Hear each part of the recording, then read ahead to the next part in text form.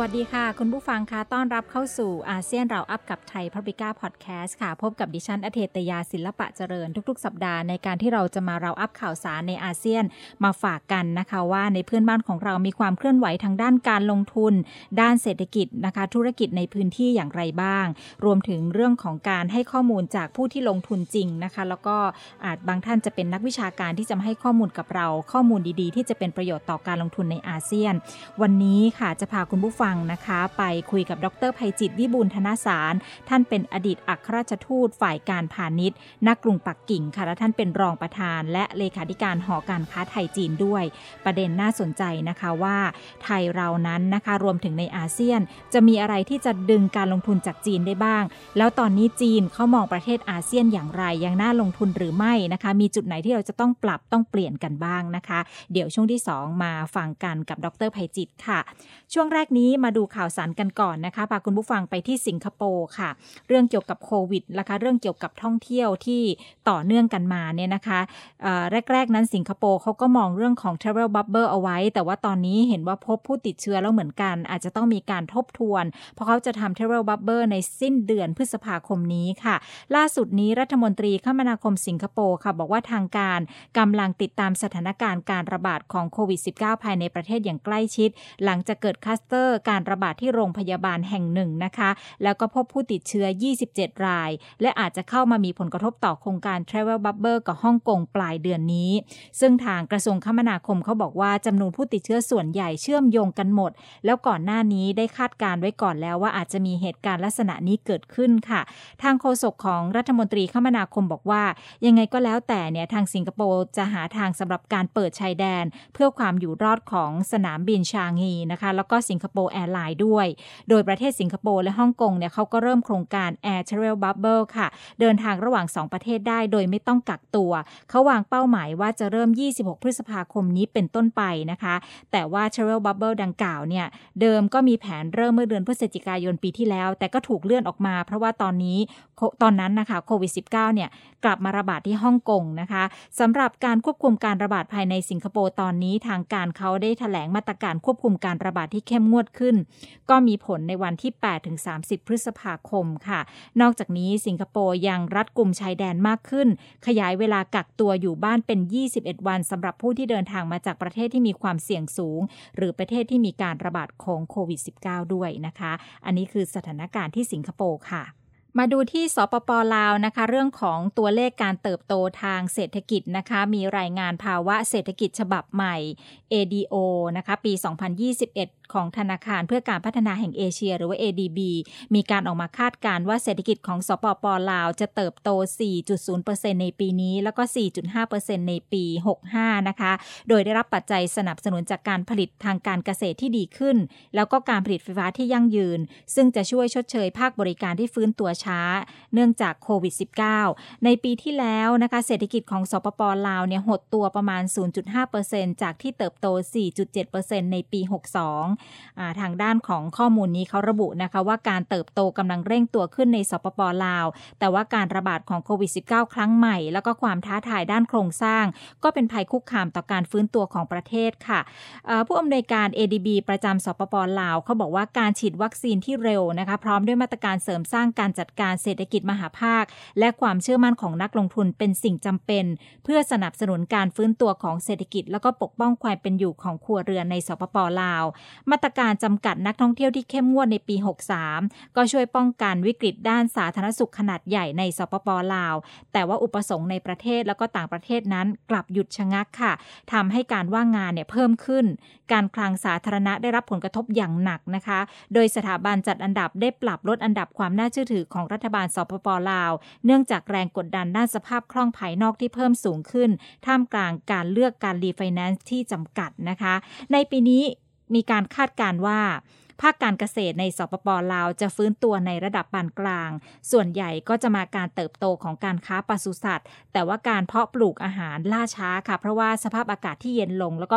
การขาดแคลนน้ำการเติบโตของอุตสาหกรรมก็จะได้รับแรงหนุนจากการผลิตไฟฟ้าที่เพิ่มขึ้นการลงทุนอย่างต่อเนื่องในโครงสร้างพื้นฐานขนาดใหญ่เมืองแร่อสังหาริมทรัพย์ในเมืองนะคะก็คาดว่าในปี64แล้วก็เชื่อมโยงไปถึงปีหน้าในสปป.ลาวจะสร้างงานแล้วก็สนับสนุนกำลังซื้อ ของครัวเรือนได้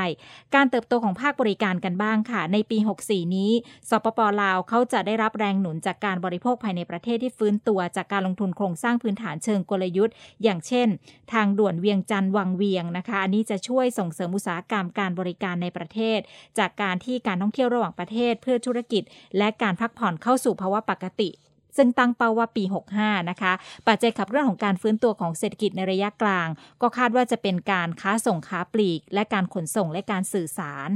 ราคาอาหารที่สูงขึ้นเนื่องจากโรคและก็ภัยธรรมชาติค่ะผลักดันให้อัตราเงินเฟ้อของสปป.ลาวเพิ่มขึ้นเป็น 5.1% ในปี63อัตราเงินเฟ้อจะลดลงเหลือ 4.5% ในปี64ก่อนที่จะเพิ่มขึ้นเป็น 5.0% ในปี65ค่ะเพราะว่าแรงกดดันสินค้านำเข้าจากค่าเงินกีบลาวที่อ่อนค่าลงส่วนหนึ่งจะถูกชดเชยด้วยการผลิตในประเทศที่ดีขึ้นนะคะอันนี้คือตัวเลขเศรษฐกิจของทางสปป.ลาวค่ะเขาก็ยังมีการเติบโตอยู่ถึงแม้ว่าตอนนี้จะเจอโควิดซ้ำเข้าไปอีกเหมือนกันนะคะแต่ว่าเรื่องของภาคการเกษตรแล้วก็เรื่องของโครงสร้างพื้นฐานที่เป็นทุนจากจีนแล้วก็สิ่งที่จะเชื่อมโยงเรื่องการขนส่งโลจิสติกต่างๆยังเดินหน้าอย่างต่อเนื่องอันนี้ก็มีผลอย่างมากต่อการเติบโตของเศรษฐกิจของประเทศลาวค่ะมาปิดท้ายกันที่อินโดนีเซียนะคะอินโดนีเซียมีความเคลื่อนไหวมากเลยค่ะคุณผู้ฟังทางเรื่องของการลงทุนแล้วก็นโยบายต่างๆของภาครัฐบาลนะคะประเด็นแรกคือตอนนี้อินโดนีเซียนั้นเตรียมให้สิทธิประโยชน์ภาษีแบบเทเลเมดดึงนักลงทุนค่ะเป็นการปฏิรูปอย่างเต็มรูปแบบหลังจากการผ่านกฎหมายออมนิบัสเมื่อปลายปีที่แล้วนะคะทำให้รัฐบาลสามารถปรับสิทธิประโยชน์ให้เข้ากับบริษัทที่ต้องการตั้งโรงงานในอินโดนีเซียได้หากมีเงินทุนที่มหาศาลมากเวียดนามแล้วก็สิงคโปร์เนี่ยเขามีสิทธิประโยชน์ในแบบเดียวกันแต่ว่าอินโดนีเซียกำลังจะทำแพ็กเกจที่สมบูรณ์ขึ้นด้วยทรัพยากรที่อุดมสมบูรณ์ของอินโดนีเซียซึ่งเป็นตลาดขนาดใหญ่เศรษฐกิจขยายตัวแล้วก็มีความเป็นผู้นำนะคะตอนนี้อินโดนีเซียกำลังพิจารณาที่จะเปิดตัวระบบการซื้อขายคาร์บอนจะช่วยให้นักลงทุนนั้นสามารถชดเชยการปล่อยคาร์บอนได้ซึ่งคณะกรรมการการลงทุนเขากำลังจะทำแผนพื้นที่พลุอยู่นะคะซึ่งสามารถกักเก็บคาร์บอนจำนวนมหาศาลแล้วก็ทะเลสาบเทียมในพื้นที่เหมืองแร่เดิมที่สามารถใช้เป็นที่ตั้งของแผงโซลาร์เซลล์ลอยน้ำได้ด้วยนะคะการดำเนินการครั้งนี้เนี่ยก็มุ่งไปที่บริษัทผู้ผลิตแบตเตอรี่แล้วก็รถยนต์ไฟฟ้าที่ต้องการลงทุนในห่วงโซ่อุปทานนิกเกิลของอินโดนีเซียรัฐบาลก็มองไปที่ทุนจากจีนเกาหลีใต้แล้วก็สหรัฐค่ะอันนี้เชื่อมโยงกับที่อาจารย์อัดได้บอกกับเราเมื่อเทปที่แล้วนะคะว่าเรื่องของการลงทุนนะคะแล้วก็ในส่วนของอุตสาหกรรมยานยนต์ด้วยนะคะที่บอกว่าตอนนี้อินโดนีเซียมีความโดดเด่นมากนะคะเขาจะใช้เรื่องของจุดแข็งทรัพยากรธรรมชาติเนี่ยมาเป็นข้อเสนอที่ดีๆในการดึงนักลงทุนต่างชาติเข้ามาได้ด้วยนะคะอันนี้คือเรื่องหนึ่งของอินโดนีเซียค่ะอีกประเด็นหนึ่งนะคะก็คือตอนนี้อินโดนีเซียเขาจะจัดตั้งกระทรวงการลงทุนใหม่ค่ะก็รัฐบาลอินโดนีเซียนะคะมีการจัดตั้งกระทรวงการลงทุนใหม่เพื่อตอกย้ำความสะดวกในการทำธุรกิจในประเทศนะคะกระทรวงการลงทุนจะจัดตั้งขึ้นจากการยกระดับสถานะหน่วยงานราชการของคณะกรรมการประสานงานการลงทุนหรือเรียกย่อๆว่า BKPM ค่ะก็จะเป็นหน่วยงานของรัฐที่รับผิดชอบด้านการส่งเสริมการลงทุนโดยตรงในประเทศแล้วก็ต่างประเทศหรือว่า FDI ให้เป็นกระทรวงของรัฐบาลที่มีคุณสมบัติครบถ้วนนะคะโดยบาลิลลาฮาดาลีอะนะคะประธาน BKPM รับหน้าที่เป็นรัฐมนตรีว่าการกระทรวงการลงทุนคนใหม่ซึ่งนับตั้งแต่ได้รับตำแหน่งให้ดำรงตำแหน่งประธาน BKPM นะคะลาฮาดาลีอะนะคะก็สามารถเพิ่มการลงทุนจริงโดยรวมนะคะ FDI การลงทุนข้ามพื้นถิ่นในประเทศหรือว่า DDI ในปี63ถึงแม้ว่าจะเกิดการระบาดของโควิด -19 ค่ะตัวเลขก็เป็น826ล้านรูเปียค่ะหรือว่า 57.16 พันล้านดอลลาร์สหรัฐนะคะจาก817ล้านรูเปียหรือว่า 65.54 พันล้านดอลลาร์สหรัฐในปี62ส่วนปี64รัฐบาลก็ตั้งเป้าหมายการลงทุนทั้งหมดไว้ที่ 62.2 พันล้านดอลลาร์สหรัฐค่ะข้อมูลจาก BKPM นะคะแสดงให้เห็นว่าการลงทุนจาก FDI แล้วก็ DDI นอกเกาะชวาเนี่ยเพิ่มขึ้น 11.7% เมื่อเทียบกับไตรมาสแรกของปีก่อนการผลิตมีสัดส่วนใหญ่ในการลงทุนโดยรวมของอินโดนีเซียค่ะแล้วก็สิงคโปร์ยังคงเป็นแหล่ง FDI อันดับ1ในช่วงนี้นะคะด้วยเงินลงทุน 2.6 พันล้านดอลลาร์สหรัฐทั้งหมด 3,634 โครงการ จีนมาเป็นอันดับ2ด้วยเงินเพียง $1,000 ล้านน่าแปลกที่สวิตเซอร์แลนด์ติดอันดับที่5เป็นครั้งแรกนะคะมาด้วยเงินลงทุนเกือบ$500 ล้านใน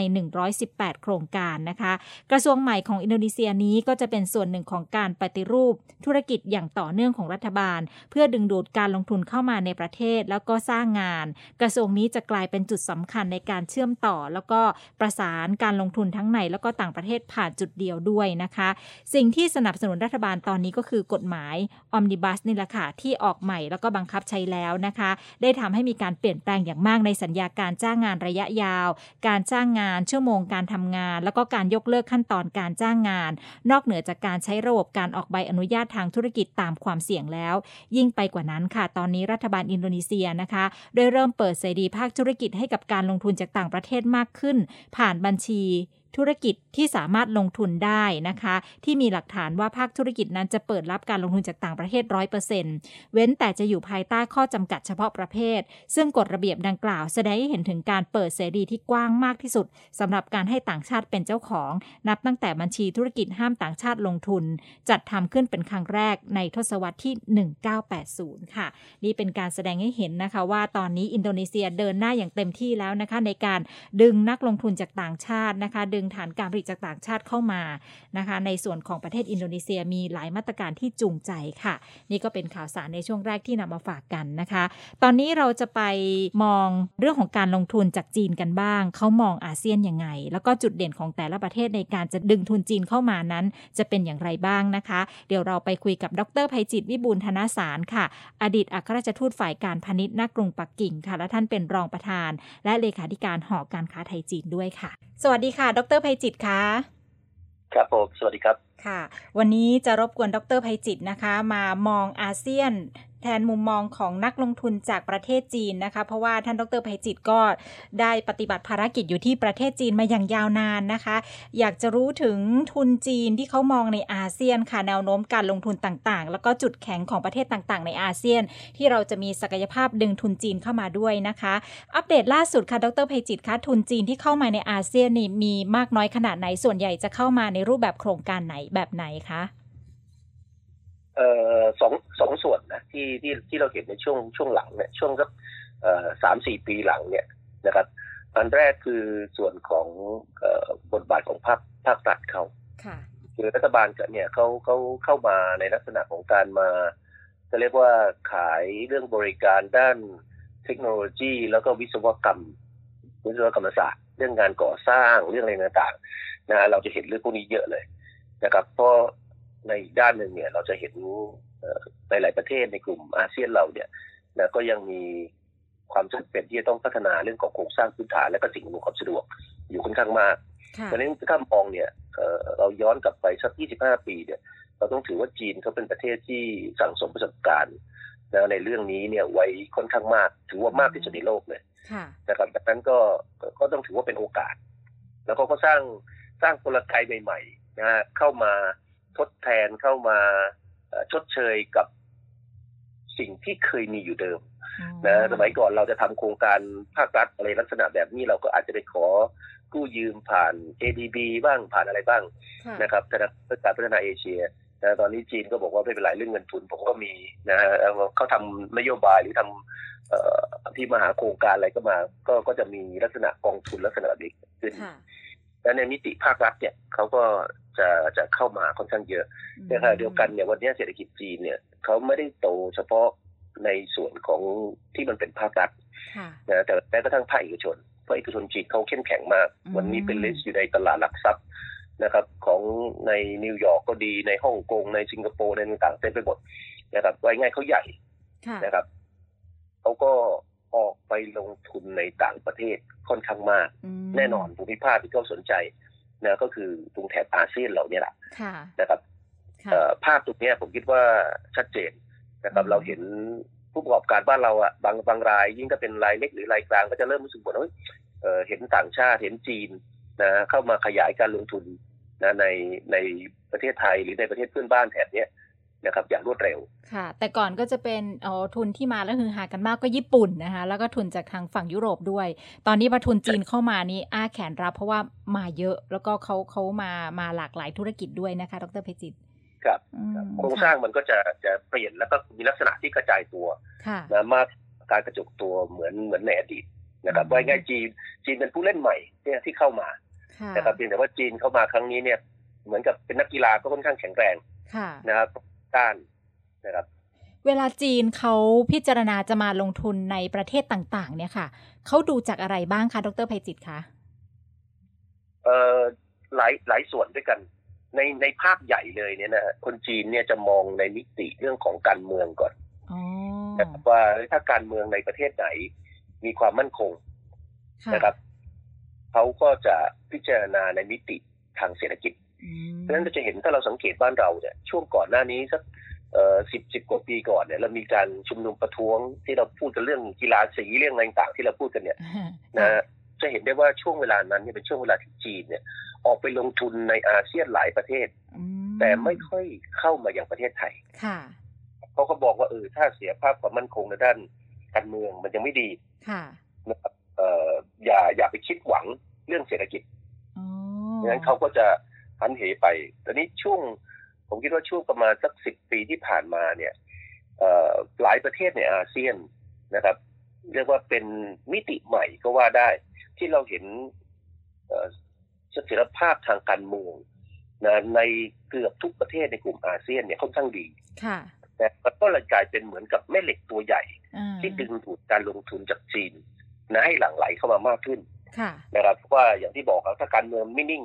นะครับข้างในยังทะเลาะกันอยู่ยังไม่รู้ก็เขาก็ไม่กล้ามาแต่พอมันพร้อมปุ๊บเขาก็มานะแล้วหลายคนก็อาจจะนั่งคิดต่อเราพร้อมไปพร้อมกันเนี่ยหลายๆประเทศเนี่ยแล้วจีนเขาจะมาลงทุนไหวเหรอในประเทศแบบนี้โอ้โหจีนตอนนี้มีทุนเยอะมากนะครับธุรกิจของเขาในแต่ละมณฑลเนี่ยมันกำลังพูดถึงขนาดเศรษฐกิจที่มันใหญ่กว่าแต่ละประเทศในกลุ่มอาเซียนเราค่อนข้างมากนะครับเพราะฉะนั้นไอ้ความใหญ่เหล่านี้ทำให้เขามีความพร้อมนะครับถ้าเรามองมิติเรื่องของเชิงภูมิศาสตร์นะไอ้ความใกล้ชิดกันในทางภูมิศาสตร์นี่ก็อาจจะเป็นส่วนหนึ่งนะครับที่เป็นตัวผลักดันนะให้เขาอยากจะใช้ประโยชน์จากสิ่งต่างๆเหล่านี้นะครับแรกๆก็อาจจะมาค้าขายก่อนเพราะใกล้ก็ส่งง่ายนะแข่งขันง่ายนะครับในแง่ของการลงทุนเนี่ยจีนเขามีเรื่องของนโยบายบุกโลกนะผมใช้คำว่าในแบบ global policy เมื่อประมาณสัก20 ปีที่แล้วเขาเริ่มต้นทำเรื่องพวกนี้นะครับแล้วตอนหลังเนี่ยเราก็มาเห็นท่านสีจิ้นผิงเนี่ยท่านผู้นำคนใหม่เนี่ยนะครับมาทำเรื่องของ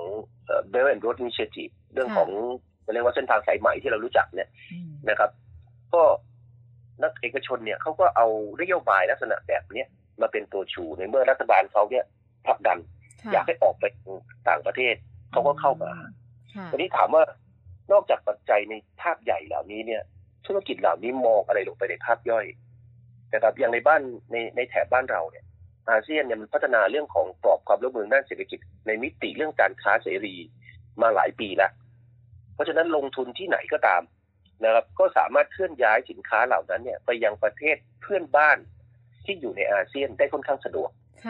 อัตราภาษีต่ำดังนั้นเนี่ยผมคิดว่าท่านในมิติการลงทุนเนี่ยเขาต้องมองปัจจัยที่จะเอื้อประโยชน์ต่อการลงทุนของเขายกตัวอย่างเช่นถ้าเขาทำเรื่องอุตสาหกรรมที่ใช้แรงงานเข้มข้นแรงงานไร้ฝีมือแล้วกันนะเอาหาแรงงานราคาถูกกับพูดง่ายๆเขาก็ต้องไปประเทศสมมติว่า CLMV ยกตัวอย่างนะครับหรือไปอินโดนีเซียหรือไปอะไรอย่างนี้เป็นต้นนะครับเขาอยากได้อะไรที่มันเน้นคุณภาพขึ้นมาหน่อยเทคโนโลยีสูงขึ้นมานิดนึงเขาก็ต้องมองหาสิงคโปร์มองหาไทยมองหามาเลเซียนะเป็นแหล่งรองรับการลงทุนนะอันนี้คือลักษณะส่วนมิติเรื่องของพวก BOI พวกอะไรต่างๆพวกนี้เนี่ยก็อาจจะผมคิดว่าเกือบทุกประเทศในกลุ่มอาเซียนนะมีคล้ายๆกันไม่แตกต่างกันมากเท่าไหร่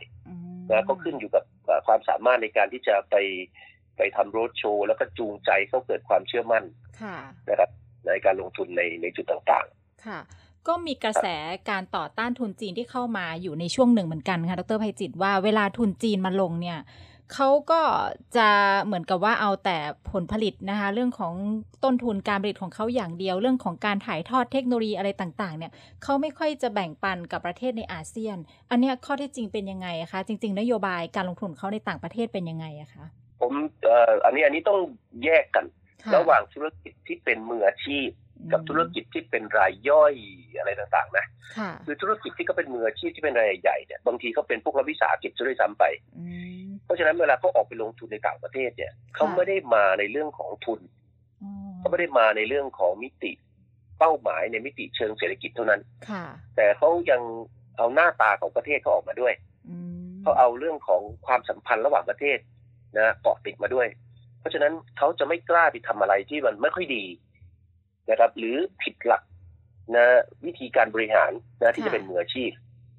ตอนนี้ถามว่าทำไมเขาถึงไม่ถ่ายทอดเรื่องเทคโนโลยีหรือไม่เปิดเผยเรื่องอะไรต่างอันนี้มันอาจจะต้องลงลึกลงไปว่าธุรกิจเหล่านั้นเนี่ยเขาร่วมทุนกับใครหรือเปล่านะคือถ้าเขาไม่ได้ร่วมทุนกับใครเขาก็ไม่มีเหตุผลที่เขาจะต้องไปเปิดเผยความลับทางธุรกิจของเขาเทคโนโลยีต่างๆของเขานะครับแต่ธุรกิจจีนเนี่ยอาจจะมีมิติเรื่องของบ้านเราจะมองว่าเขา aggressive มองว่าเขาก้าวร้าวโอ้โหทำอะไรนั่นหมดเหมือนกับกินรวบหมดทำนองนั้นแต่จริงๆแล้วมันเป็นเรื่องของวัฒนธรรมเพราะในประเทศเขาเนี่ยการแข่งขันเนี่ยมันเข้มข้นมากมันต้องต่อสู้กันนะครับว่าง่ายถ้าคุณแพ้ถ้าคุณทำไม่ดีคุณผลิตสินค้าราคาแพงกว่าคนอื่นคุณภาพสู้ไม่ได้ท้ายที่สุดก็ไม่มีใครซื้อสินค้าคุณดังนั้นเวลาเขาไปต่างประเทศเนี่ยเขาก็มีเป้ามีธงว่าเขาจะต้องมีขีดความสามารถในการแข่งขันทั้งในมิติเรื่องของราคาและคุณภาพที่มันดีนะครับลองธุรกิจมาแล้วบอกว่าเฮ้ยผมไม่อยากถ่ายทอดเอายกตัวอย่างเช่นอุตสาหกรรมยานยนต์หรืออุตสาหกรรมต่างๆที่ต้องมีเรื่องของชิ้นส่วนอุปกรณ์ที่เกี่ยวข้องแน่นอนเลยชัดเจนผมเชื่อมั่นว่าเราเห็นหลายบริษัทที่เข้ามาในระยะหลังเนี่ยนะครับเขาจำเป็นจะต้องเอาซอร์สหลายๆส่วนออกไปเขาทำเฉพาะตัวหลักๆแล้วก็ให้ผู้ประกอบการรายย่อยที่อยู่ในพื้นที่ต่างๆเหล่านั้นอย่างกรณีประเทศไทยเนี่ยนะซัพพลายเออร์ในเทียร์1เทียร์2เทียร์ต่างก็ต้องเข้ามามีส่วนร่วมตราบใดที่คุณภาพของชิ้นส่วนอุปกรณ์เหล่านั้นนะมันดีได้มาตรฐานที่เขากำหนดตราบใดที่ราคามันได้นะครับต้นทุนมันได้นะเขาไม่มีเหตุผลเลยที่จะต้องลากเอาสินค้าเขาจากฐานการผลิตที่อยู่ในเมืองจีนเอาไว้ง่ายๆนะครับเอาส่งมาที่เมืองไทยเพราะอะไรเพราะถ้าเป็นอย่างนั้นเนี่ยมันอาจจะหมายถึงห่วงโซ่อุปทานที่มันไกลจากกันต้นทุนด้านโลจิสติกที่อาจจะสูงแล้วท้ายที่สุดทำให้ต้นทุนของเขาที่เมืองไทยอาจจะแพงขึ้นไม่ดีกว่าไม่ถูกกว่าก็ไม่มีเหตุผลที่จะไปทำอย่างนั้นเข้าเนี่ยถ้าเป็นบริษัทใหญ่ๆนะแล้วกรรมการบริหารผู้บริหารเนี่ยเผลอๆถูกตั้งกรรมการได้นะถูกบอร์ดเช็คบินได้ง่ายๆเลยว่าทำไมคุณว่าง่ายมีนอกมีในอะไรหรือเปล่านะถึงไปทำลักษณะแบบนั้นโดยไม่มีเหตุผลนะอันนี้ผมคิดว่าต้องดูเป็นกรณีไปแต่ว่าโดยลักษณะเนี่ยถ้าเกิดว่าเขาไปร่วมทุนทำอะไรกับใครเนี่ยนะธุรกิจจีนก็จำเป็นจะต้องพึ่งพาเหตุผลที่เขาไปร่วมทุนเพราะเขาต้องพึ่งพากับผู้ประกอบการในท้องถิ่นดังนั้นเนี่ยเขาจะต้องมีความยืดหยุ่นนะในการทำเรื่องพวกนี้แล้วเขาก็เข้าใจดีว่าจีนเป็นประเทศที่สมัยก่อนเนี่ยต่างชาติก็เข้าไปลงทุนในเมืองจีนเยอะนะครับเขาก็เรียนรู้เทคโนโลยีโน้ตฮาววิธีการบริหารงานจากต่างประเทศเช่นเดียวกันนะดังนั้นเนี่ยผมคิดว่าถ้าเราดูแล้วเนี่ยถ้าจะพูดลักษณะอย่างที่เมื่อกี้คุณอ้อมเกริ่นไปไว้ทั้งหมดเนี่ยผมคิดว่าอาจจะไม่เป็นจริงแต่ก็อาจจะมีบางรายก็อาจจะเป็นรายย่อยที่เขาอาจจะมีนิสัยวิธีการบริหารจัดการวัฒนธรรมองค์กรที่เป็นแบบนั้นนะครับทำธุรกิจในรูปแบบอย่างที่คุณอ้อมเกิดเมื่อสักครู่นี้ก็อาจจะไปได้นะแต่ผมไม่คิดว่าเป็นส่วนใหญ่นะที่เป็นแบบนั้นก็ส่วนใหญ่ถ้ามาก็จะต้องปฏิบัติตามเงื่อนไขการลงทุนของแต่ละประเทศอย่างบ้านเราก็เป็น BOI นะคะในต่างประเทศในพื้นบ้านของเราถ้าพูดถึงมาตรการจูงใจด้านการลงทุนค่ะดร.ไพจิตรคะถ้าเทียบกันระหว่างไทยกับประเทศเพื่อนบ้านของเราอย่างกลุ่ม CLMV ค่ะมาตรการจูงใจทั้งด้านภาษีโครงสร้างพื้นฐานต่างๆของแต่ละประเทศในอาเซียนอะไรที่จะเป็นจุดดึงดูดการลงทุนจากจีนมากที่สุดคะก็อีกละแล้วมันแล้วแต่ว่าธุรกิจนะที่เขาเข้ามาเนี่ยนะครับ มันทำอยู่ในด้านไหน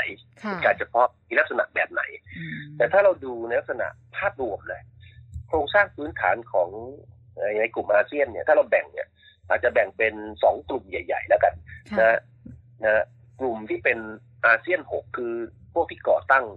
กลุ่มอาเซียนเนี่ยนะครับไทยมาเลเซียสิงคโปร์อินโดนีเซียฟิลิปปินส์อะไรต่างๆในบรูไนเนี่ย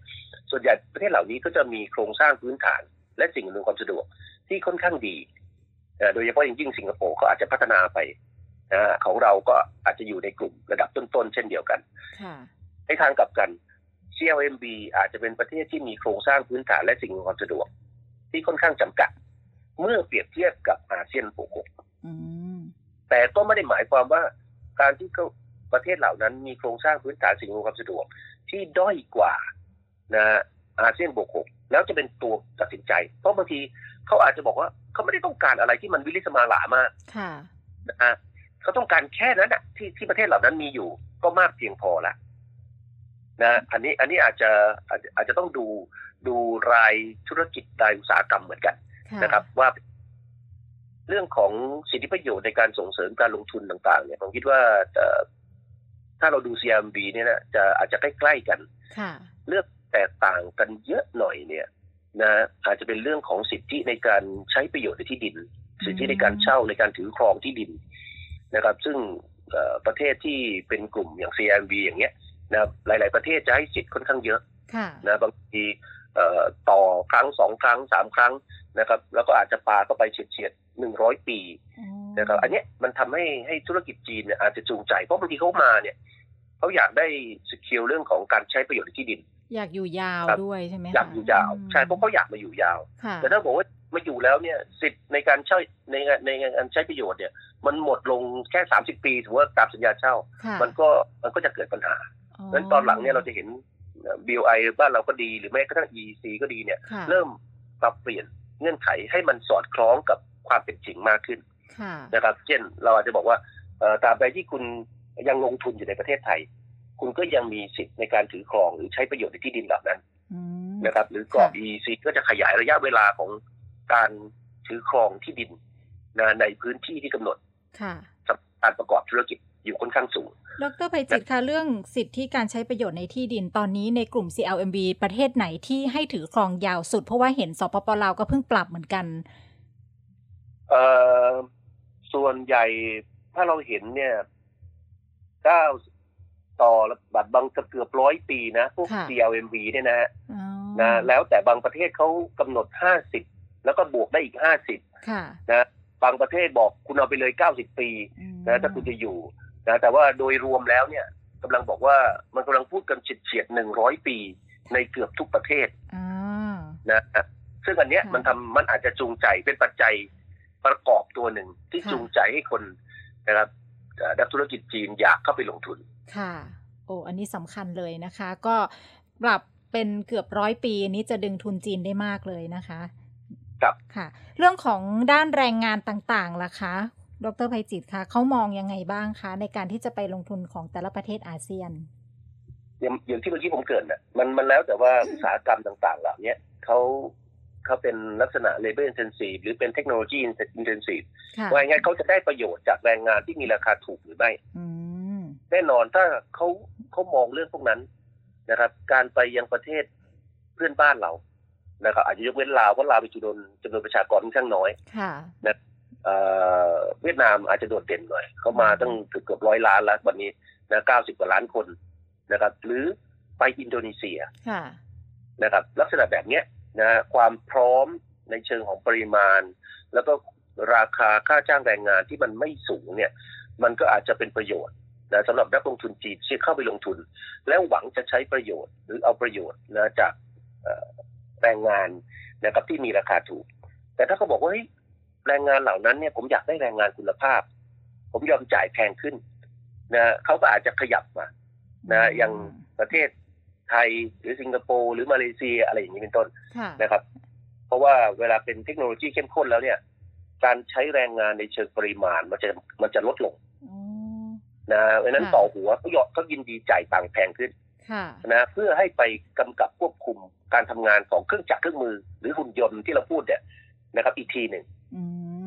ค่ะครับตอนนี้ที่ทุนจีนลงเยอะๆเลยก็คือของสปป.ลาวนะคะโดยเฉพาะเส้นทางรถไฟต่างๆโดยเฉพาะที่จะเปิดวันที่2ธันวาแล้วเขาก็บอกว่าพื้นที่โดยรอบนะคะก็เป็นทุนจีนหมดแล้วเขตเศรษฐกิจพิเศษส่วนใหญ่ก็จะเป็นทุนจีนแล้วก็ทางกัมพูชาก็เป็นสีหนุวิวด้วยนะคะถ้าเกิดไทยเราเนี่ยนะคะอยากจะได้ทุนในระดับนั้นเข้ามาลงเยอะๆบ้างมันมีข้อจำกัดอะไรไหมคะดร.ไพจิตรหรือว่าเราก็ยังสามารถที่จะทำเหมือนลาวกับทางกัมพูชาได้อะคะถ้าอันนี้หมายถึงไอ้ตรงเส้นทางรถไฟใช่ไหมฮะใช่ค่ะแล้วก็ทุนต่างๆที่จะเข้ามาในรูปแบบนั้นในประเทศไทยด้วยค่ะครับคือปกติเส้นทางรถไฟเนี่ยจริงๆแล้วมันต่อเชื่อมกันอยู่แล้วค่ะเพียงแต่ตอนนี้เขาจะใช้ตรงท่านาแรงนะเป็นตัวขนถ่ายนะเปลี่ยนง่ายๆเปลี่ยนแคร่นะเพราะว่ารางรถไฟเราเนี่ยที่ใช้ในการขนส่งสินค้าเนี่ยมันมีขนาดเล็กกว่าที่จีนและลาวใช้ของเขา1.4 เมตร140 เซนไว้ง่ายของเราประมาณ1 เมตรนะครับดังนั้นเนี่ยผมคิดว่าเราอันแรกเลยเราต้องมานั่งดูว่าจุดในการโอเปเรตตรงนี้นะครับไทยจะเข้าไปมีบทบาทไปมีส่วนร่วมได้ขนาดไหนนะคือถ้าไม่งั้นจีนมาทำหมดจีนมาร่วมมือกับลาวแล้วทำตรงหัวขบวนนะทุกอย่างต้องผ่านเขาอย่างนี้ก็อาจจะทำให้มิติด้านโลจิสติกเนี่ยนะเราเสียประโยชน์หรือผู้ในการทางกับกันคือเราอาจจะไม่ได้ประโยชน์นะครับอันนี้มิติด้านการลงทุนเนี่ยผมคิดว่าอย่างกรณีของลาวเนี่ยลาวเนี่ยที่เขาพูดเรื่องทำท่าเรือบกนะที่ทางรถไฟเนี่ยหรือ dry port เนี่ยนะเขายังมีพื้นที่ในส่วนของ export processing zone นะซึ่งเขาขยายออกไปเพราะฉะนั้นตรงนั้นเนี่ยมันอาจจะสามารถใช้ประโยชน์ในการที่นักธุรกิจไทยนะอาจจะใช้ประโยชน์ในการเข้าไปลงทุนและใช้สถานที่เหล่านั้นในการแปรรูปสินค้าตัวอย่างนะครับแล้วก็ส่งเข้าตลาดจีนนะครับเพราะว่าเวลาจีนเขาค้าขายเขาอยู่กับประเทศเพื่อนบ้านเนี่ยประเทศเพื่อนบ้านเนี่ยจะได้รับสิทธิพิเศษนะครับในเรื่องภาษีหรือในอะไรบางอย่างที่สำคัญก็คือว่าเมื่อกี้เราคุยเรื่องเส้นทางสายใหม่เนี่ยวันนี้จีนเนี่ยเขาต่อเชื่อมนะเส้นทางรถไฟของเขาเนี่ยไปถึงยุโรปแล้วเข้าไปตอนออกกลางเข้าไปยุโรปตะวันออกเอเชียกลางเข้าไปยุโรปตะวันตกลักษณะแบบเนี้ยบางทีมันอาจจะเป็นประโยชน์นะต่อสินค้าต่างๆเหล่านั้น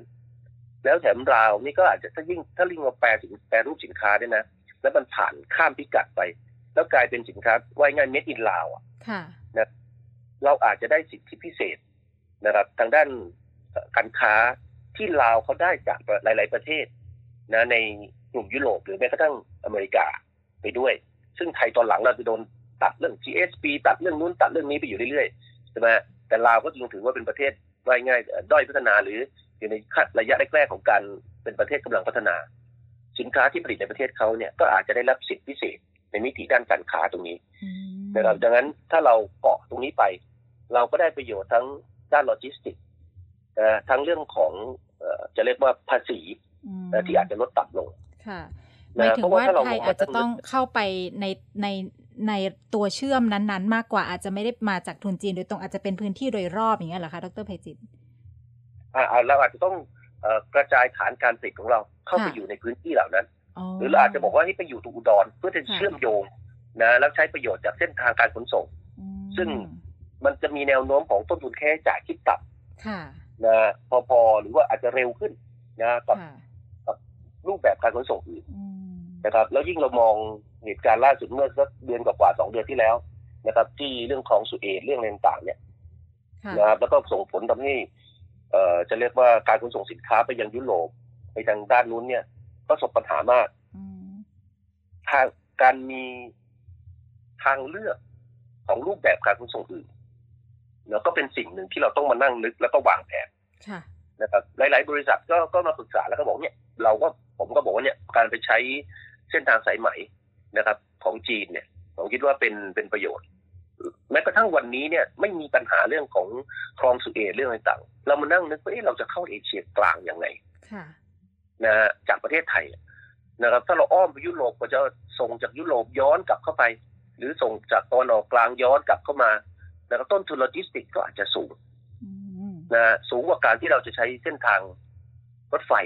นะที่จะผ่านประเทศจีนเนี่ยว่ายง่ายใช้จีนเป็นสปริงบอร์ดนะแล้วก็เดินเข้าไป แต่ว่าตอนนี้เนี่ยเนื่องจากว่าเราไม่ได้ติดกับจีนมันต้องผ่านลาวนะเส้นทางรถไฟผ่านลาวเราก็เกาะไปกับกระแสนี้นั่นแต่ถ้าเราจะประโยชน์เพิ่มขึ้นจากภาษีเราก็อาจจะต้องไปลงทุน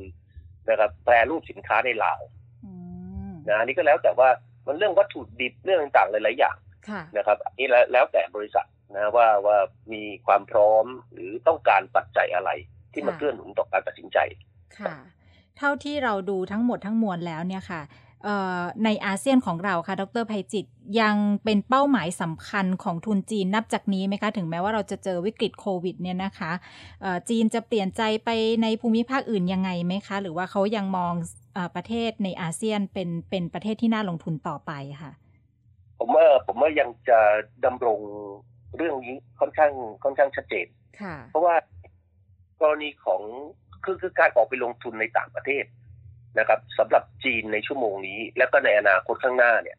มันเป็นเหมือนกับนโยบายหลักที่เขาอยากขับเคลื่อนให้ธุรกิจของเขาเนี่ยออกไปขยายปีกอย่างต่างประเทศนะครับยิ่งเราในอาเซียนเนี่ยมันเหมือนกับจีนก็จะมีนโยบายพิเศษสำหรับประเทศที่อยู่ไม่ใช่เป็นประเทศเพื่อนบ้านหรืออยู่ใกล้ชิดติดกันเพราะคนจีนก็จะบอกว่าถ้าคุณเป็นเศรษฐีคุณสร้างบ้านจะสวยนะครับแต่ว่ารอบข้างคุณเป็นสลัมคือไม่จะบ้านคุณที่สร้างใหญ่โตนั้นน่ะมันก็ไม่โอ้อาอย่างแท้จริงเห็นภาพบอกไหมฮะก็เหมือนกับว่าจีนเศรษฐกิจคุณโตวันหนึ่งคุณจะเป็นเบอร์หนึ่งของโลกในมิติเชิงเศรษฐกิจแต่ประเทศในกลุ่มอาเซียนประเทศรอบข้างเนี่ยนะยังเป็นประเทศกำลังพัฒนาอยู่ที่ยังแบเบาะอยู่นะมันแน่นอนมันก็ทำให้ภาพของประเทศจีนมันไม่โดดเด่นอย่างแท้จริงนะครับดังนั้นจีนจึงบอกว่าการดูแลประเทศเพื่อนบ้านเป็นหนึ่งในนโยบายที่เขาให้ความสำคัญยิ่งถ้าเราผูกโยงกับเรื่องมิติเรื่องการทหารเรื่องการเมืองของเขาด้วยนะจีนเนี่ยเขาต้องการหาทางออกทางทะเลนะครับอาเซียนก็เป็นภูมิภาคหนึ่งนะครับที่มีนัยยะความสำคัญนะครับจะเห็นความพยายามที่เขาเจาะลงมานะครับเนี่ยเหมือนเราพูดถึงผ่านลาวเส้นทางรถไฟอะไรต่างๆนะผ่านลาวจะไปลงกัมพูชาจะมาลงประเทศไทยหรือแม้กระทั่งเส้นทางที่เขาจริงๆแล้วไปมีการลงนามก่อนที่จะมีการปฏิวัติที่เมียนมาเนี่ยนะที่ผ่านประเทศเมียนมาไปลงเจ้าผิวนะครับต่อไปตรงเจ้าผิวก็จะมีท่าเรือน้ำลึกขนาดใหญ่นั้นเป็นในเชิงนโยบายเกิดจากทั้งแรงดึงและแรงผลักแรงดึงจากเมียนมาที่อยากเห็นการลงทุนอยากเห็นการพัฒนาโครงสร้างพื้นฐานสิ่งอำนวยความสะดวกขณะเดียวกันก็เกิดแรงผลักจากประเทศจีนด้วยในเชิงนโยบายนะครับลักษณะแบบนี้ผมคิดว่าเป็นปัจจัยสำคัญแล้วยิ่งอาเซียนเนี่ยเกาะกลุ่มกันแน่นแล้วก็ถ้าเราดูลักษณะที่จีนวางท่าทีการประชุมที่China ASEAN Expo ที่หนานหนิงเมื่อปีที่แล้วเนี่ยท่านสีจิ้นผิงท่านก็กล่าวผ่านเทเลคอนเฟรนซ์ชัดเจนนะว่าความร่วมมือระหว่างจีนกับกลุ่มอาเซียนนะครับมีความสำเร็จประสบความสำเร็จอย่างมากนะครับแล้วก็มีชีวิตชีวามากที่สุดในเอเชียแปซิฟิกนะครับซึ่งสะท้อนว่าจีนเนี่ยเวลาจะทำอะไรเนี่ยนะจะมีอาเซียนอยู่ในสายตาเสมอนะดังนั้นการลงทุนในภูมิภาคแถบนี้ผมคิดว่ามีนัยยะความสำคัญนะครับที่จีนเนี่ยจัดไว้ในระดับต้นๆนะครับเราต้องนั่งคิดต่อเลยว่าเราจะหาวิธีการเอาประโยชน์หรือดึงจีนเข้ามาลงทุนนะแล้วก็เติบโตไปกับเขาได้อย่างไรค่ะได้ค่ะวันนี้ต้องขอบพระคุณดร.ไพจิตรนะคะครับยินดีครับผมขอบพระคุณมากค่ะสวัสดีค่ะสวัสดีครับผมค่ะดร.ไพจิตรวิบูลย์ธนสารนะคะอดีตอัครราชทูตฝ่ายการพาณิชย์ณกรุงปักกิ่งและท่านเป็นรองประธานและเลขาธิการหอการค้าไทยจีนด้วยนะคะน่าสนใจสำหรับจีนที่เขามองอาเซียนอย่างไรนะคะโดยเฉพาะทุนที่จะเข้ามาค่ะดร.ไพจิตรบอกว่าเขาก็มองเรื่องของการเมืองในประเทศนั้นๆเป็นสำคัญความมั่นคงทางด้านการเมืองเป็นสิ่งที่เขาจะตัดสินใจว่าจะมาลงทุนหรือไม่ต่อจากนั้นก็จะไปมองเรื่องของมิติทางด้านเศรษฐกิจนโยบายส่งเสริม การลงทุนต่างๆนะคะดร.ไพจิตรบอกว่าสิ่งที่จะดึงดูดทุนจีนเข้ามาได้มากที่สุดในตอนนี้นะคะนอกเหนือจากมาตรการจูงใจทางด้านภาษีโครงสร้างพื้นฐานต่างๆสิทธิประโยชน์ในการใช้ที่ดินถือครองที่ดินไม่ว่าจะเป็นเช่าเป็นซื้ออะไรต่างๆที่เขาจะมาลงหลักปักฐานในการทำธุรกิจนั้นเป็นเรื่องที่สำคัญมากๆที่จีนจะตัดสินใจว่าจะมาลงทุนหรือไม่ตอนนี้เกือบทุกประเทศในอาเซียนปรับขึ้นเป็นเกือบ100 ปีแล้วนะคะเพื่อที่จะดึงดูดนักลงทุนจีนค่ะอันนี้เป็นสิ่งที่เห็นได้อย่างชัดเจนนะคะแล้วดร.ไพจิตรยังแนะนำด้วยนะคะว่าถ้าไทยเรานะคะจะใช้ประโยชน์จากเรื่องของการเข้ามาลงทุนจากจีนเนี่ยควรจะไปลงทุนนะคะในจุดเชื่อมต่างๆโดยเฉพาะลงทุนในด้านโลจิสติกการขนส่งค่ะที่จะเชื่อมโยงไปยังประเทศเพื่อนบ้านต่างๆแล้วไปถึงจีนแล้วใช้จีนนั้นเป็นสปริงบอร์ดไปสู่ประเทศอื่นๆในภูมิภาคอื่นด้วยนะคะนโยบายของจีนตอนนี้นะคะแน่นอนว่าเขายังมองว่าการดูแลประเทศเพื่อนบ้านโดยเฉพาะในอาเซียนเป็นหนึ่งในนโยบายสำคัญที่เขาจะทำต่อไปนะคะแล้วก็เขายังต้องการทางออกส่งสินค้าไปทางทะเลซึ่งในอาเซียนนั้นก็มีจุดเด่นตรงนี้ยังถือว่านับจากนี้ต่อไปนะคะในกลุ่มประเทศอาเซียนโดยเฉพาะใน CLMV ยังเนื้อหอมมากสำหรับประเทศจีนค่ะนี่คือทั้งหมดที่ดร.ไพจิตรสะท้อนให้เราเห็นนะคะว่าตอนนี้จีนเขามองการลงทุนในอาเซียนอย่างไรค่ะวันนี้เวลาหมดแล้วนะคะพบกันใหม่ในตอนหน้าค่ะวันนี้ดิฉันลาไปก่อนสวัสดีค่ะ